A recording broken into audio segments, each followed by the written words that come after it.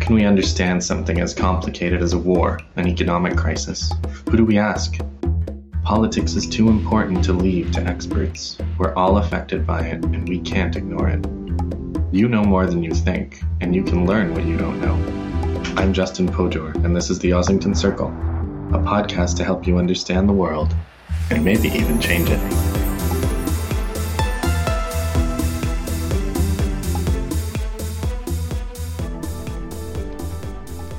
Hello and welcome to the Ossington Circle. Today I'm here with Max Ajl, a PhD student at Cornell, an editor at Jadaliyya, and a Palestine solidarity activist. We're going to talk today about Palestine a little bit, but mainly about Syria. Max, thank you for joining me.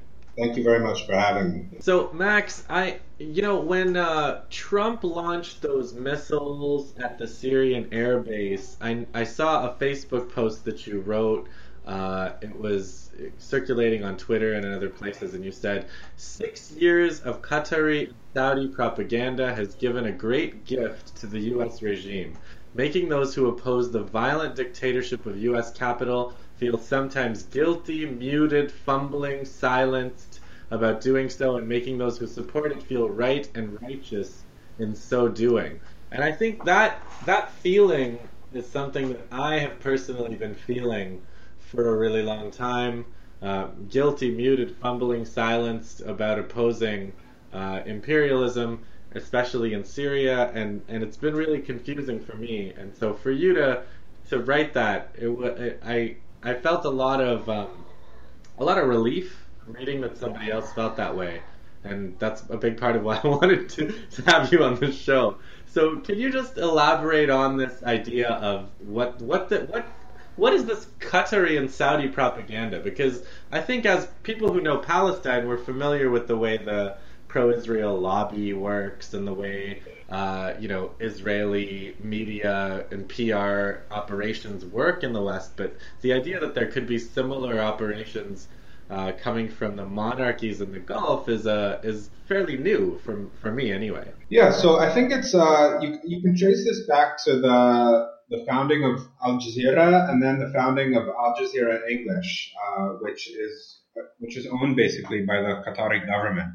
And since that time, the Gulf states, which, in consort with the U.S. government and U.S. ruling class, have really built up their capacity substantially, both their overall economies and specifically their media systems, and have created kind of a large apparatus that has played an interesting and complex role in terms of its overall service to the U.S. ruling class.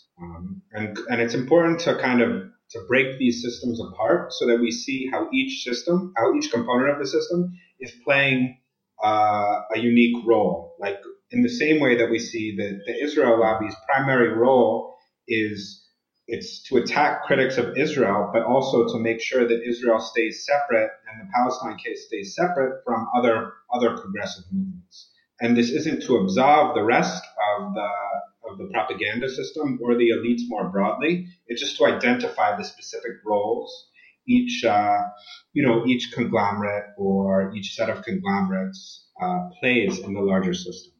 So one portion of this has been that U.S. media consumers grew to, first of all, we were like, okay, we want to center Arab voices. And second of all, we were like, anyone who supports Palestine is being transgressive, so we can take that as a valuable point of reference on other regional affairs. So this kind of made newscasts like Al Jazeera English and more recently the New Arab and Middle East Eye uniquely suited to use their occasional or, sometimes muted, but usually decent support and work on Palestine to cover up for the larger U.S., Qatari, Saudi regressive agenda in the region more broadly.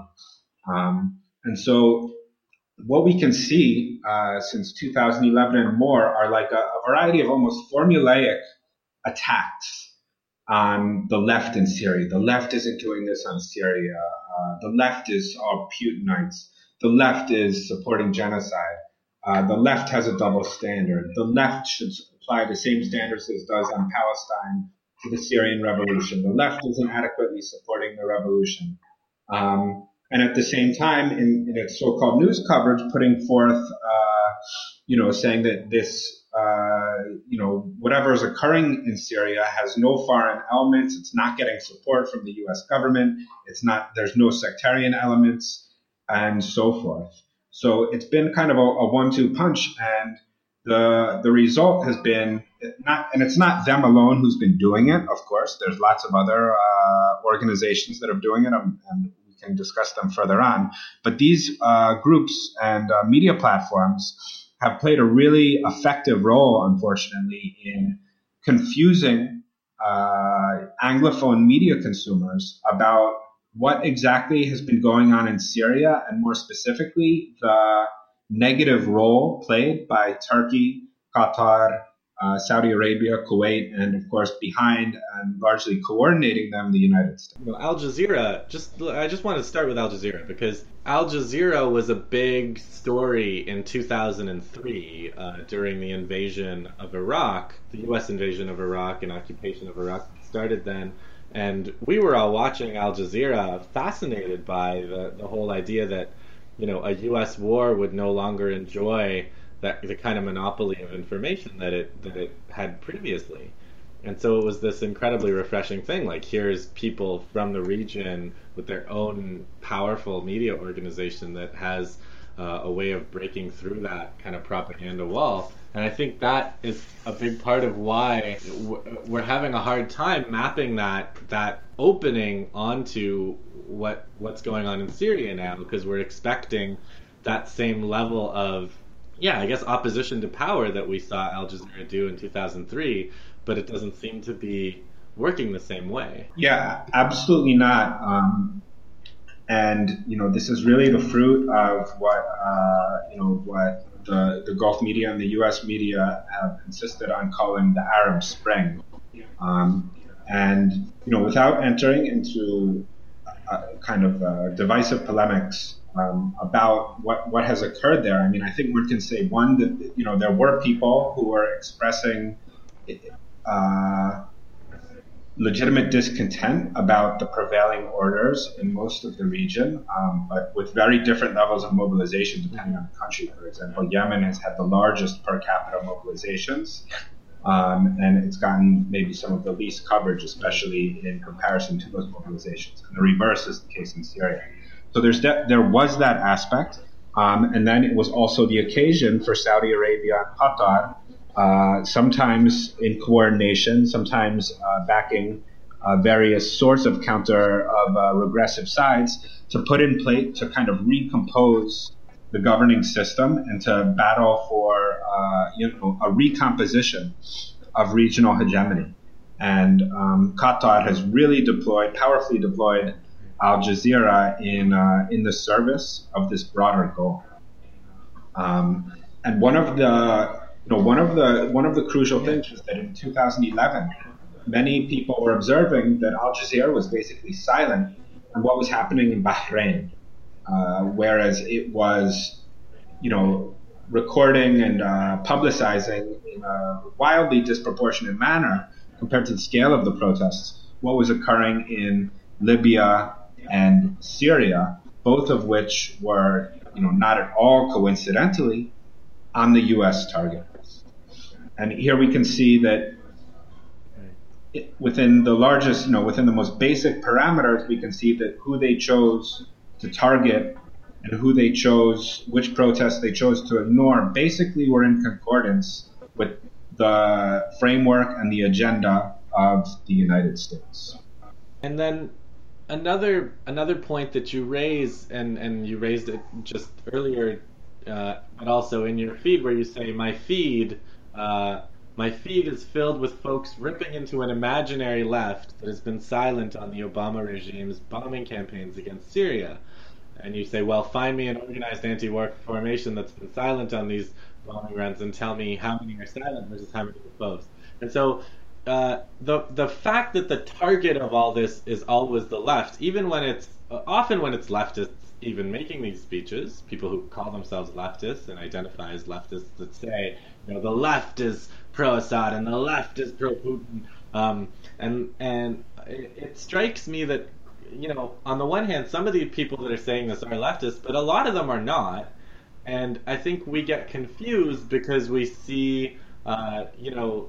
Again, we're looking back and we're saying, okay, these are people that are pro-Palestine, or these are people that are that were against the invasion of Iraq in 2003 and covered the invasion of Iraq in 2003, but they're not leftists, and they actually hate leftists. They hate the secularism, they hate the equality, they hate the republicanism that leftists express, especially leftists from the region.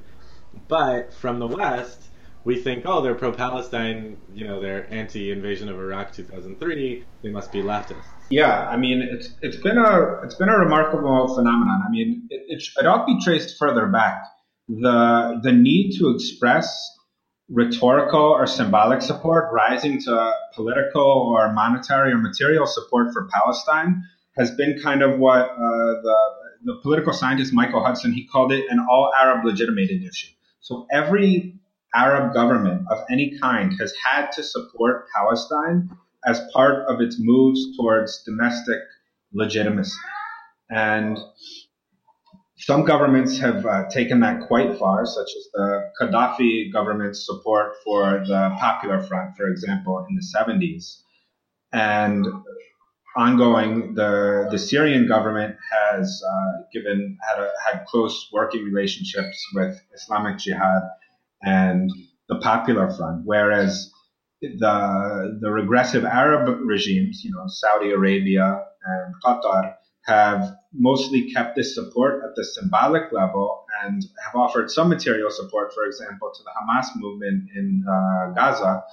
But this has been more in the measure of trying to co-opt and contain them, or to a very marked degree. So we need to understand it all occurring within this broader framework that translates or needs to be interpreted certainly in order to be understood in the U.S. context. That's the first thing. The second thing is that Iraq was a long time ago. That was, if you take 2011, it was 8 years ago. And by now, it was 14 years ago. And there's a tendency amongst people to shift to the right. So they were opposing the war on Iraq, and they may have even been leftists then. And they would often have ceased being leftists now. And that's a fundamental shift. And we can, there's lots of these people who have shifted very markedly.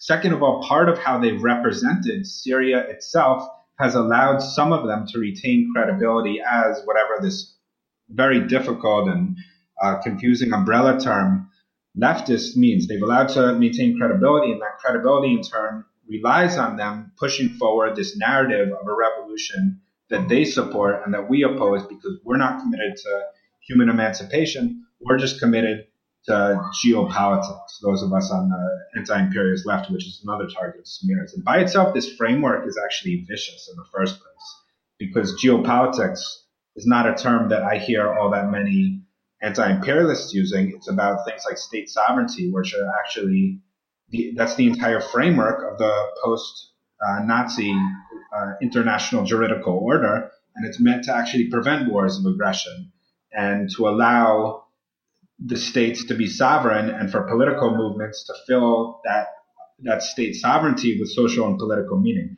And once you collapse that, you basically give carte blanche to anyone to intervene for any reason whatsoever, which is a very old imperial agenda, to go in and save people from themselves. So this entire discourse has been topsy-turvy in the beginning. And it's also, but in a sense, it reflects the power of the anti-intervention discourse, that even people calling for intervention, such as calling for lifting the so-called U.S. arms embargo, they actually have to say that what they're against is U.S. intervention. They say that the U.S. has been blocking anti-aircraft weapons from flowing in over the Jordanian and Turkish borders, and that we should be against U.S. intervention, therefore we should be against the U.S. blocking those shipments from going in.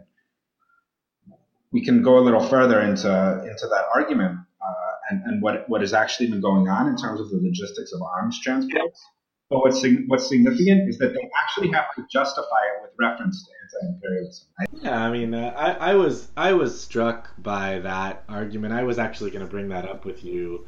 A recent article, I saw an article after the Tomahawk missile strikes on the Syrian airfield, mentioning it was comparing Syria to Palestine, of course, as they always do.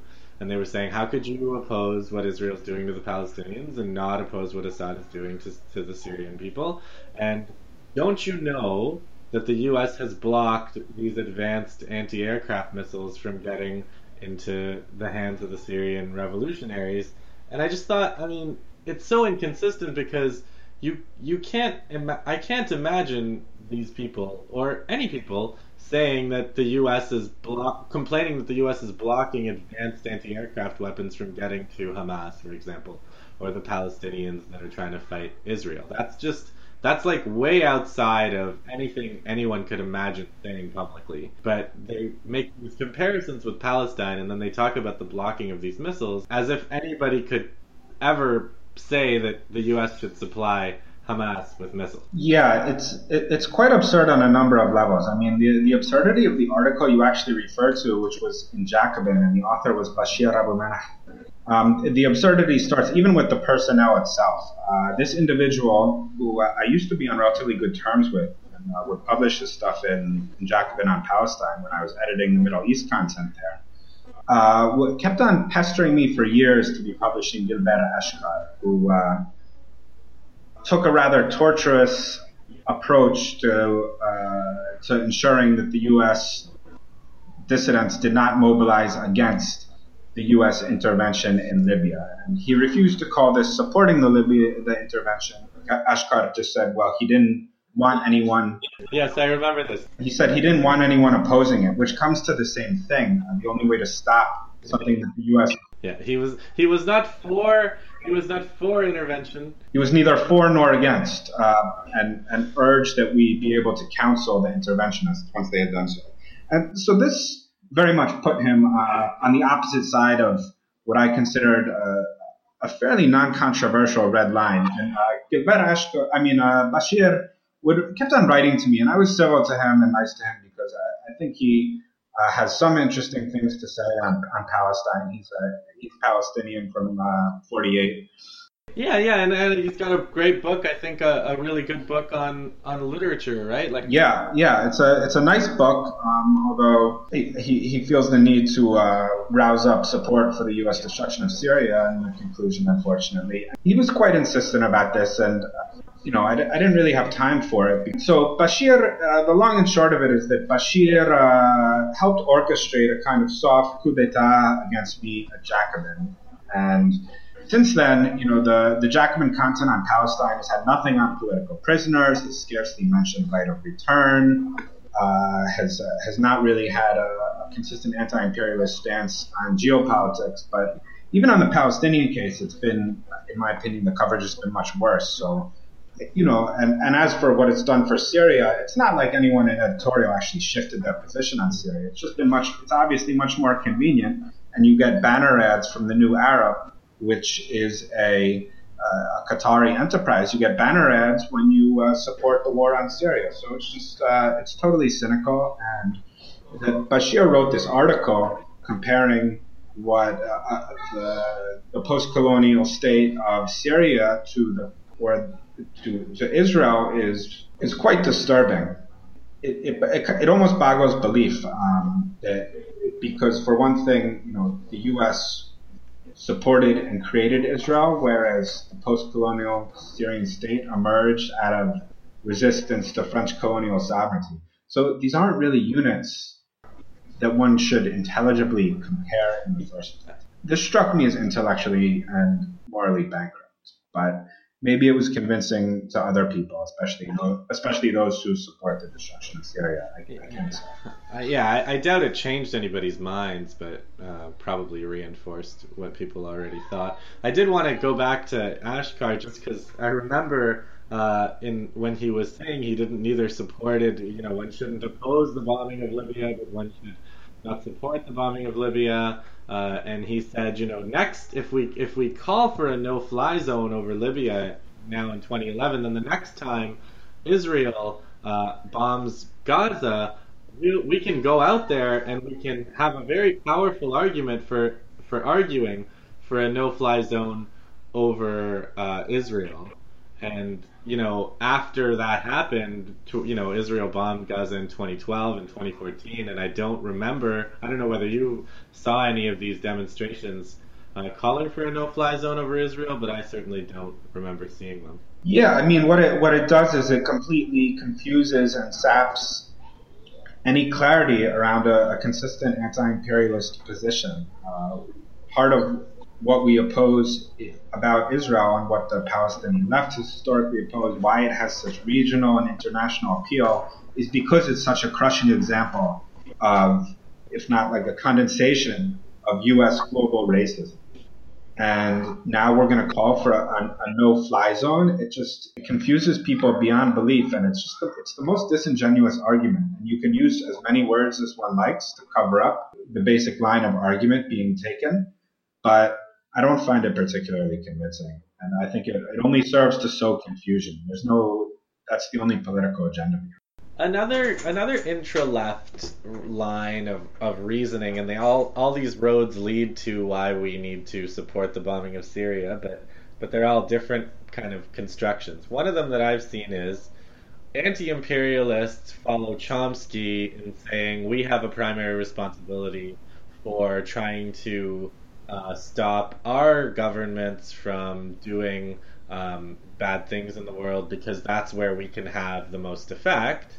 And it goes back to some of what you were saying about the idea of sovereign states and that sovereign state being the unit in which people can exercise their democratic and rights and develop their capacities. But then the opposite, or the counter argument that I've seen is, well, how can we accede to this narrow nationalist argument when what we should be going for is a global working class solidarity, and global working class solidarity with the Syrian people requires supporting the destruction of their state. Yeah, and this is a very old argument in a sense. I study Tunisia, and many of these same arguments were put forward by the trade unions linked to the French colonial socialist trade unions, as opposed to the more domestic indigenous trade unions linked to Tunisians. And some of them said, well, we're just going to ignore the national question, pretend it doesn't matter.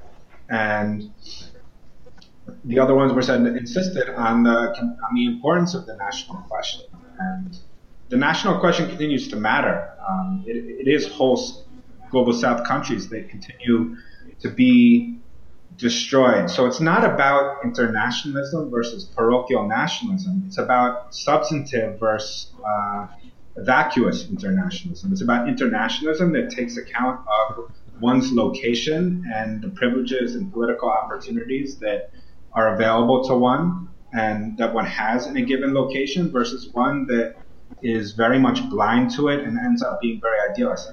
I believe in international solidarity, but I believe that supporting the peoples of the global South in their struggles begins with looking at the ways that the U.S. government prevents people in the global South from determining the courses of their own lives, and that frequently that given that we live in a world which is currently broken up along national units, then part of that is going to take the appearance of nationalism.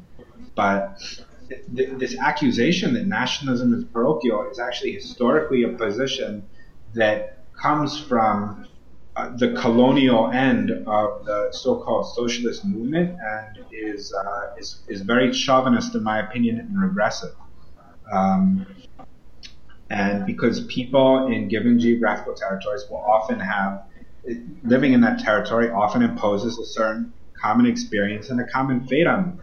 When the U.S. destroyed Iraq, for people in Iraq to support the national resistance was that nationalism? And yes, and was it bad nationalism? Of course not. And the Latin American experiments have seen a very creative and powerful reinvigoration of a national popular and a recuperated discourse of sovereignty. And emanating from that sovereignty, they branched out into more regional agendas and have engaged in a more substantive internationalism. So to just sidestep how that happens through how struggle marks the course of history, and to just assert this kind of very idealist internationalism of global linked civil society struggles, and this kind of discourse seems to come straight from the State Department. Yeah, exactly. And that those origins and those debates are really interesting to trace. And I think, I'm happy with the discussion we've had about the left and the targeting of the left and the imaginary left that has been supposedly silent and so on.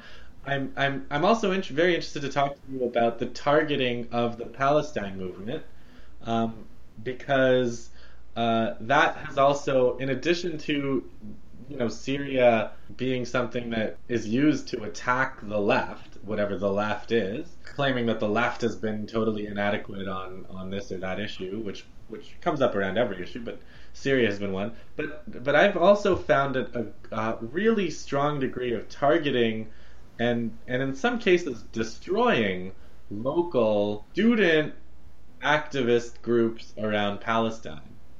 And I just, I know you have some experience and something to say about that, so I'd like to ask you about that now.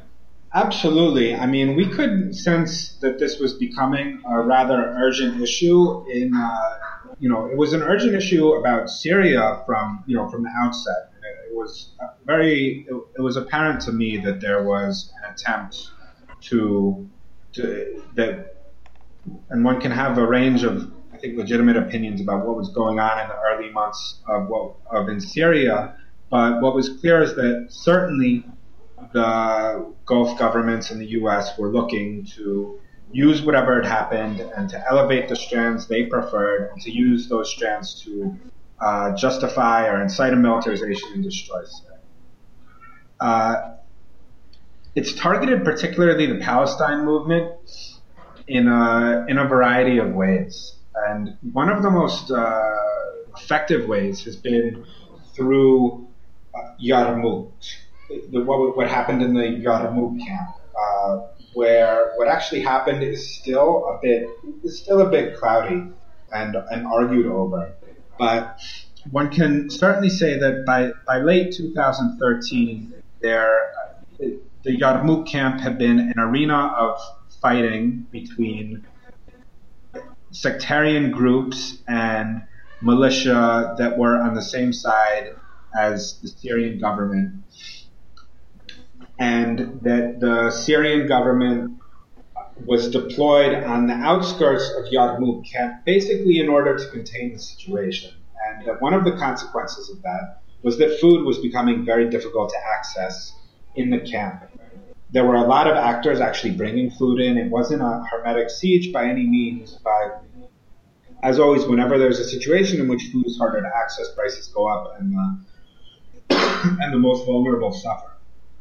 And this, in turn, was being used as a way to split the Palestine movement, especially globally. So, in fact, an intern for the American Task Force for Palestine, which had been continuously funded by the Gulf regimes and was a pro-normalization organization, started writing a wide range of articles smearing, calling on us to take action about Yarmouk camp and so forth.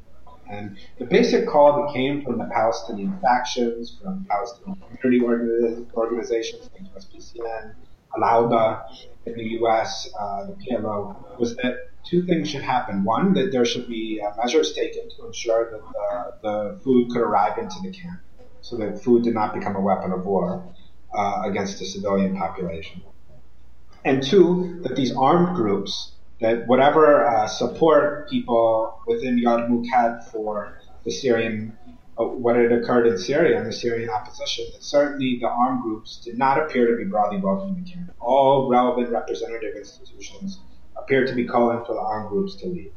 And that was the basic demand. And so my student group, recognizing that there was this attempt at manipulation going on, amplified those demands and situated them in anti-imperialist politics, identifying the U.S. role in fact, first using Israel to divert Syria from what had been a progressive course through 1967, and then setting it on a further rightward course after that. So, and then also playing a role in destroying the PLO and also playing a role in militarizing the protests, all of which is openly acknowledged. And furthermore, presented for people living in the U.S. that they didn't stand outside that history, any of negative things going on in Syria at the hands of the government. But in fact, insofar as that was relevant, they were responsible in part for it.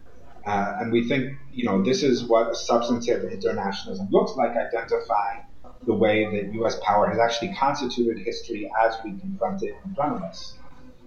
For us, anyway. Now, this was Cornell Students for Justice in Palestine. We were very viciously attacked. And people were trying to say we were justifying the collective punishment, and it was very disingenuous since we actually called directly for food to go in. So we weren't sure how you could, at the same time, justify collective punishment and call for it to end. It's incoherent. But the people making this attack ranged from primarily Chicago-based student groups, people who more or less were engaged in various forms of provocation, from the Trotskyite movement, the International Socialist Organization, grassroots membership coordinators at the U.S. campaigns and the occupation, and so forth. And very broadly, we and especially I, were marginalized in the student movement. So we were told to dissolve ourselves during an April attempt to divest from Cornell investments. We were doing a divestment campaign, and they actually called for us to dissolve our chapter. And the individual who made that call is actually friends with a wide range of student activists and people who at the time were on the coordinating committee of the National SJP. So really this was a kind of a precursor to the first step in really splitting apart the Palestine movement, and it only got worse and worse. So I'm sure you've seen the attacks on journalists linked to Electronic Intifada and Mando Weiss, which are, both have a broad range of politics, both on Syria and more broadly, but they're fundamental institutions media institutions that play a role in supporting the Palestinian Liberations Movement, Solidarity Movement, and they're fundamental, and to attack them and distract them and sap their energy in this way and say either you're going to toe the line on U.S. intervention in Syria in terms of supporting it, and supporting a revolution that was simply, instead, whatever there had been in 2011, they had zero progressive potential by 2014. Zero. And these people basically, many of them were holding hostage the Palestine movement and to this demand that were saying we don't really care if the Palestine movement collapses due to infighting if it won't support the uprising. And it's clear that a movement can't really survive or flourish, certainly, under such pressures and under the pressure of attempts to split it. And if you take 2012, 13, 14 versus 2015, 16, 16, 17, for example, the student movement, the volume of divestments or attempted divestments has decreased by, I would estimate, a factor of 10. And this was the primary tactic of the student. Now, one can have, tracing a direct linear line of causality between one and the other is difficult, although one can certainly identify concretely people who have been involved in saying we don't really want a movement if it doesn't support what we call the Syrian revolution, blame the Syrian government for 100 or 99 or 95% of what's going on. But it's clear that this is it's been, oh yeah, that's very expensive. And it's been very much racked with infighting, and certain places and people who have managed really to maintain a principle. Like, I've seen many people say, I don't talk about Palestine unless you're, anti-Assad. Don't talk about I don't want to hear anything about Palestine unless you support the Syrian revolution, which I've always found to be a really bizarre line to take when everybody in your society is telling you to shut up about Palestine. An additional condition to be made that you're supposed to shut up about Palestine unless you agree with me about the facts and interpretations of what the nature of this opposition to Assad is. It doesn't strike me as something that has Palestine at its heart. It doesn't seem to me to be people who are looking after Palestine's interests that are making this call. One has to be honest and state that at least a lot of vocal young diaspora basically signed on to that position. And by a lot, I don't mean thousands. So I don't mean I don't mean a numerically high percentage but I do mean people who are active. A lot of them have taken this position, and so it creates a great difficulty, even though if you look at the Palestinians in Syria, they've been very much split. A lot of them have been pro-government in ways that if you took this in the West, you would be accused of, eating Syrian babies for breakfast. But they've been very pro-government, and also in Palestine. And so the bottom line is that there have been, just like on a range of other issues, Palestinians are split. Any attempt to claim that there's a kind of unity on the issue is not really true. And so we should own the political position. If we want to take a position on Syria, we should own it for ourselves and not hide behind one or another element, whatever our position be. Often it would wind up working with people who we may disagree with about interpretations of what's going on in Syria, unless people prefer otherwise, which strikes me as very sectarian and has been manifestly very destructive. A theoretical question, going back to our discussion of the left debate. Another thing that I've heard, and we haven't talked about this before, but I suspect you'll have something interesting to say about it. The idea that being anti-imperialist in the Syrian context really means opposing Russia and Iran because those are the real imperialists in Syria right now. To talk about who is or isn't an imperialist isn't a question of describing who is or isn't intervening if you don't like them or if you don't like the side they're supporting. It should be a theoretical category. It should be a theoretical category that derives from what was going on before. And it was used to interpret it and made sense of it, and not just kind of opportunistically deployed in order to justify whatever side one's on. So one can go back to 1917 and talk about, or earlier, and talk about Lenin's theory of imperialism resting on the export of capital. And in that case, Russia is not exporting capital to Syria. At the current moment, Iran is expending capital in order to support the Syrian government. I mean, there's loans, I think there's oil shipments that are ongoing. Both forces are supporting the Syrian treasury and extending large credit lines. Calling a post-colonial state, no matter what one wants to say about its political and social track record post-1970, calling on allied forces to support the state institutions doesn't strike me as imperialism by any understanding of the word, especially if one actually looks and tries to understand why both Russia and Iran have actually supported it. Now, there's been a real paucity of analysis of both these forces. More so, there's been an absence of good analysis based on why Russia has responded to this call by the Syrian government. I mean, people say it's okay, it's to maintain its one Mediterranean outpost. Well, yeah, of course, that's certainly true, but that's kind of just adds a little more detail to the issue without clarifying what exactly is at stake. I would say for Iran, the Iranian government fundamentally understands that it is under siege by the West. I mean, it's basically surrounded by U.S. military bases.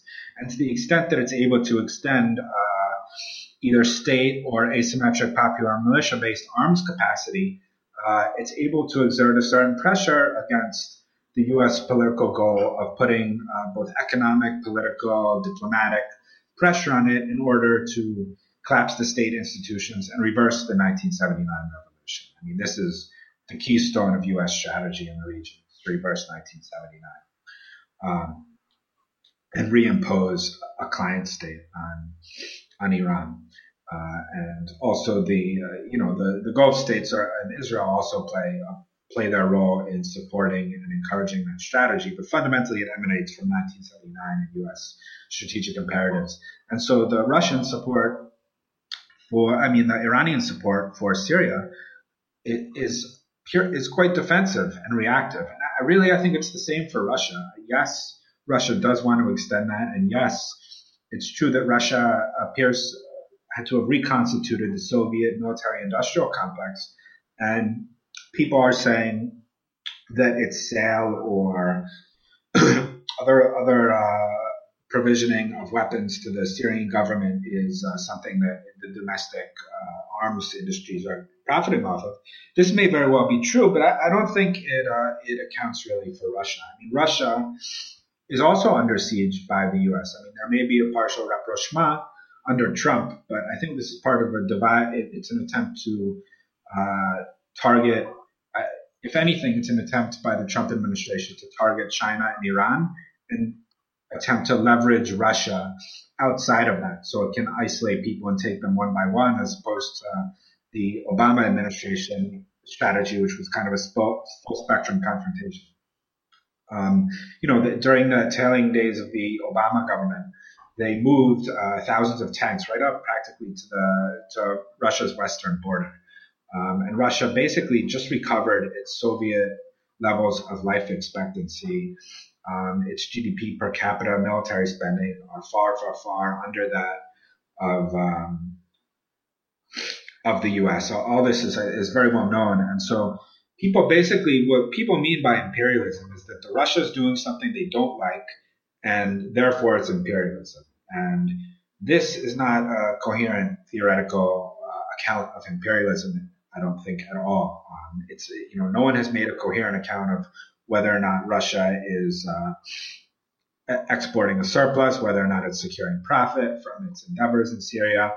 I mean, what it most resembles, speaking in broad terms, is actually the Soviet defensive strategy in Eastern Europe, where it actually cost the Soviet Union money to uphold these states as a kind of as a political military defense line against U.S. European encroachment and aggression, and which was along the historic invasion route of Germany into the USSR.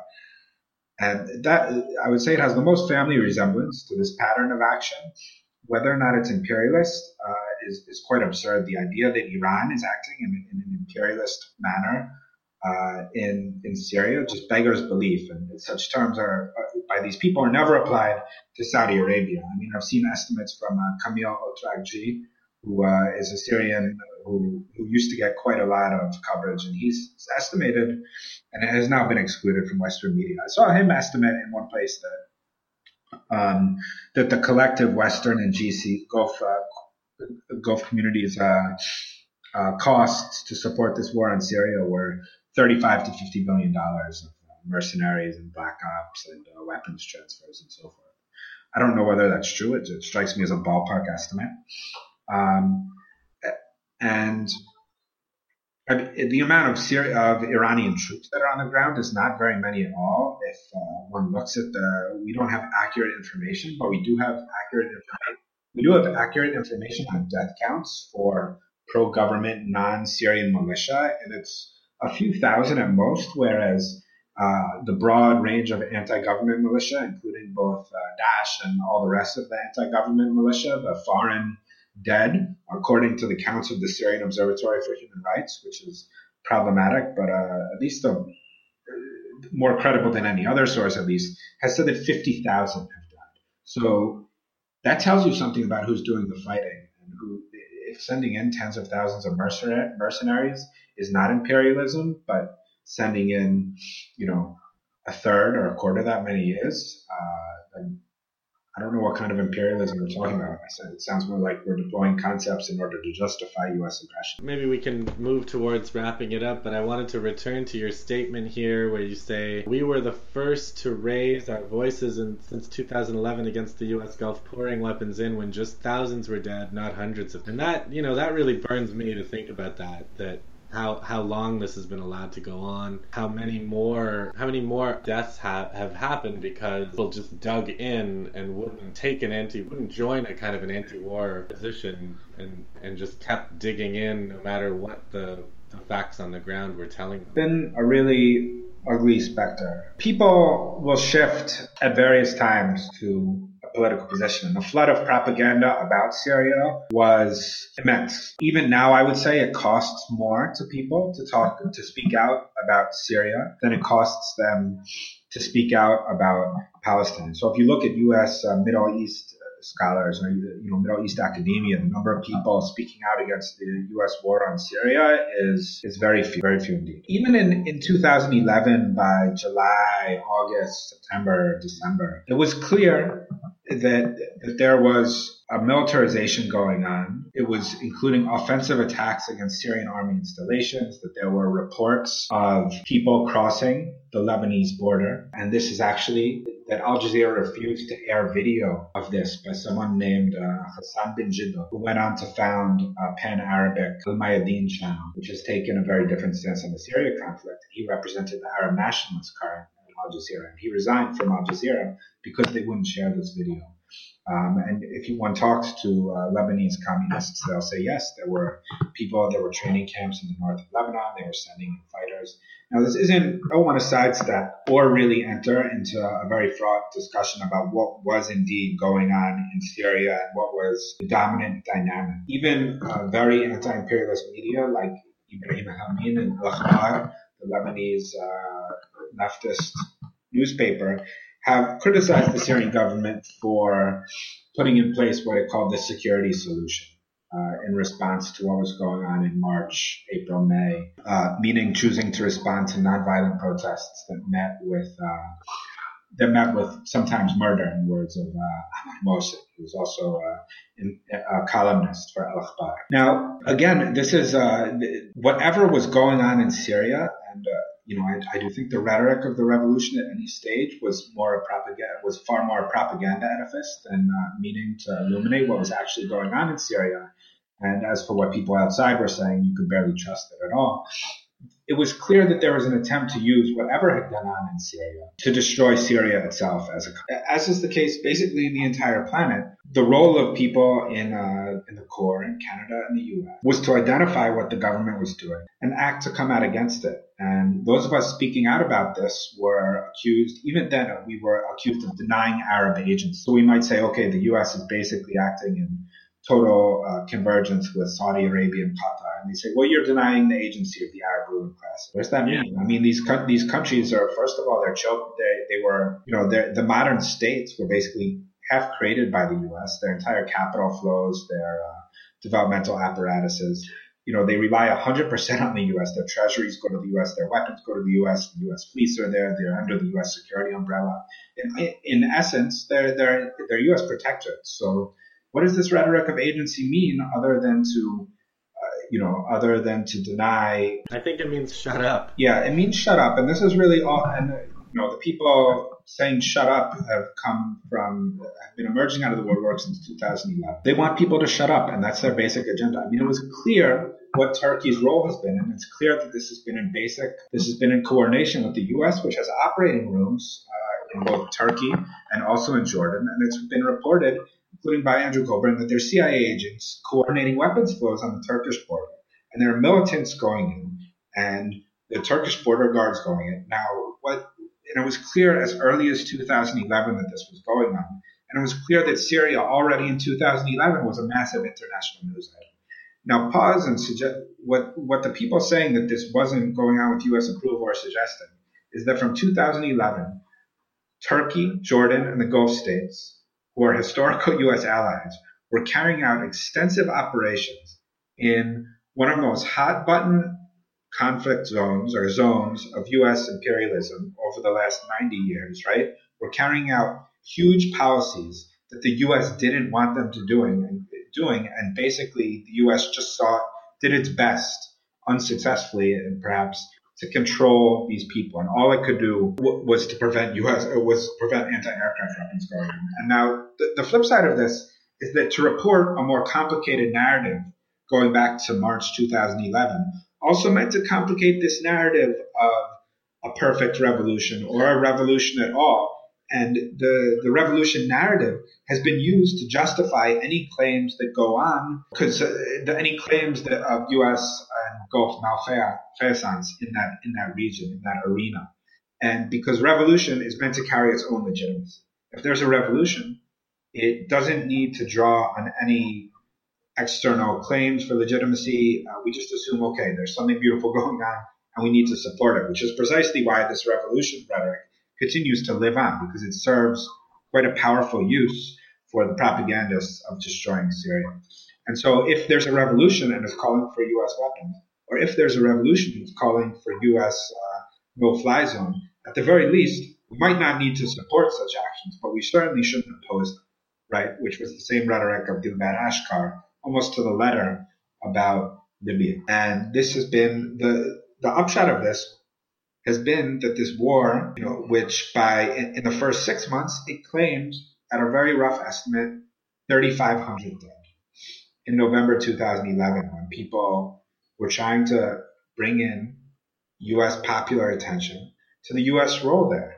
And since then, the dead are basically countless. Maybe it's 500,000. Whatever one wants to claim about the violent role of the government, there's zero dispute among serious people that the U.S. role has been absolutely massive in destroying Syria. I mean, we know this both from open and public reporting, and we know it because this is what the U.S. government has basically announced that it wants to do since 2006. It said, we want to destabilize and destroy Syria. And that these people, have said, okay, we don't want you opposing any of them, but if you do, you're responsible for what the Syrian government does. Whereas they, who don't want us opposing the U.S. government or the fight, they who don't want us to do what we can actually do to oppose the ongoing violence, they don't then become responsible for the consequences of their words, which has basically meant to destroy the country. And it's very much upside down and back. So last question, where do you think this is all going? I mean, I studied Haiti, and in Haiti there was a fake revolution that was used to destroy an elected popular government and then enact an occupation of the country that's gone on for, I guess, 13 years now. And a lot of people who supported that and said, Aristide, the president of Haiti at the time, has become unpopular and it's time for him to go, and we support his overthrow from the left. A lot of those people have just kind of forgot that they ever said that. The statements have been scrubbed from the internet, and those of us who remember don't really talk about it anymore because they're back to doing their good work against neoliberalism or whatever it was.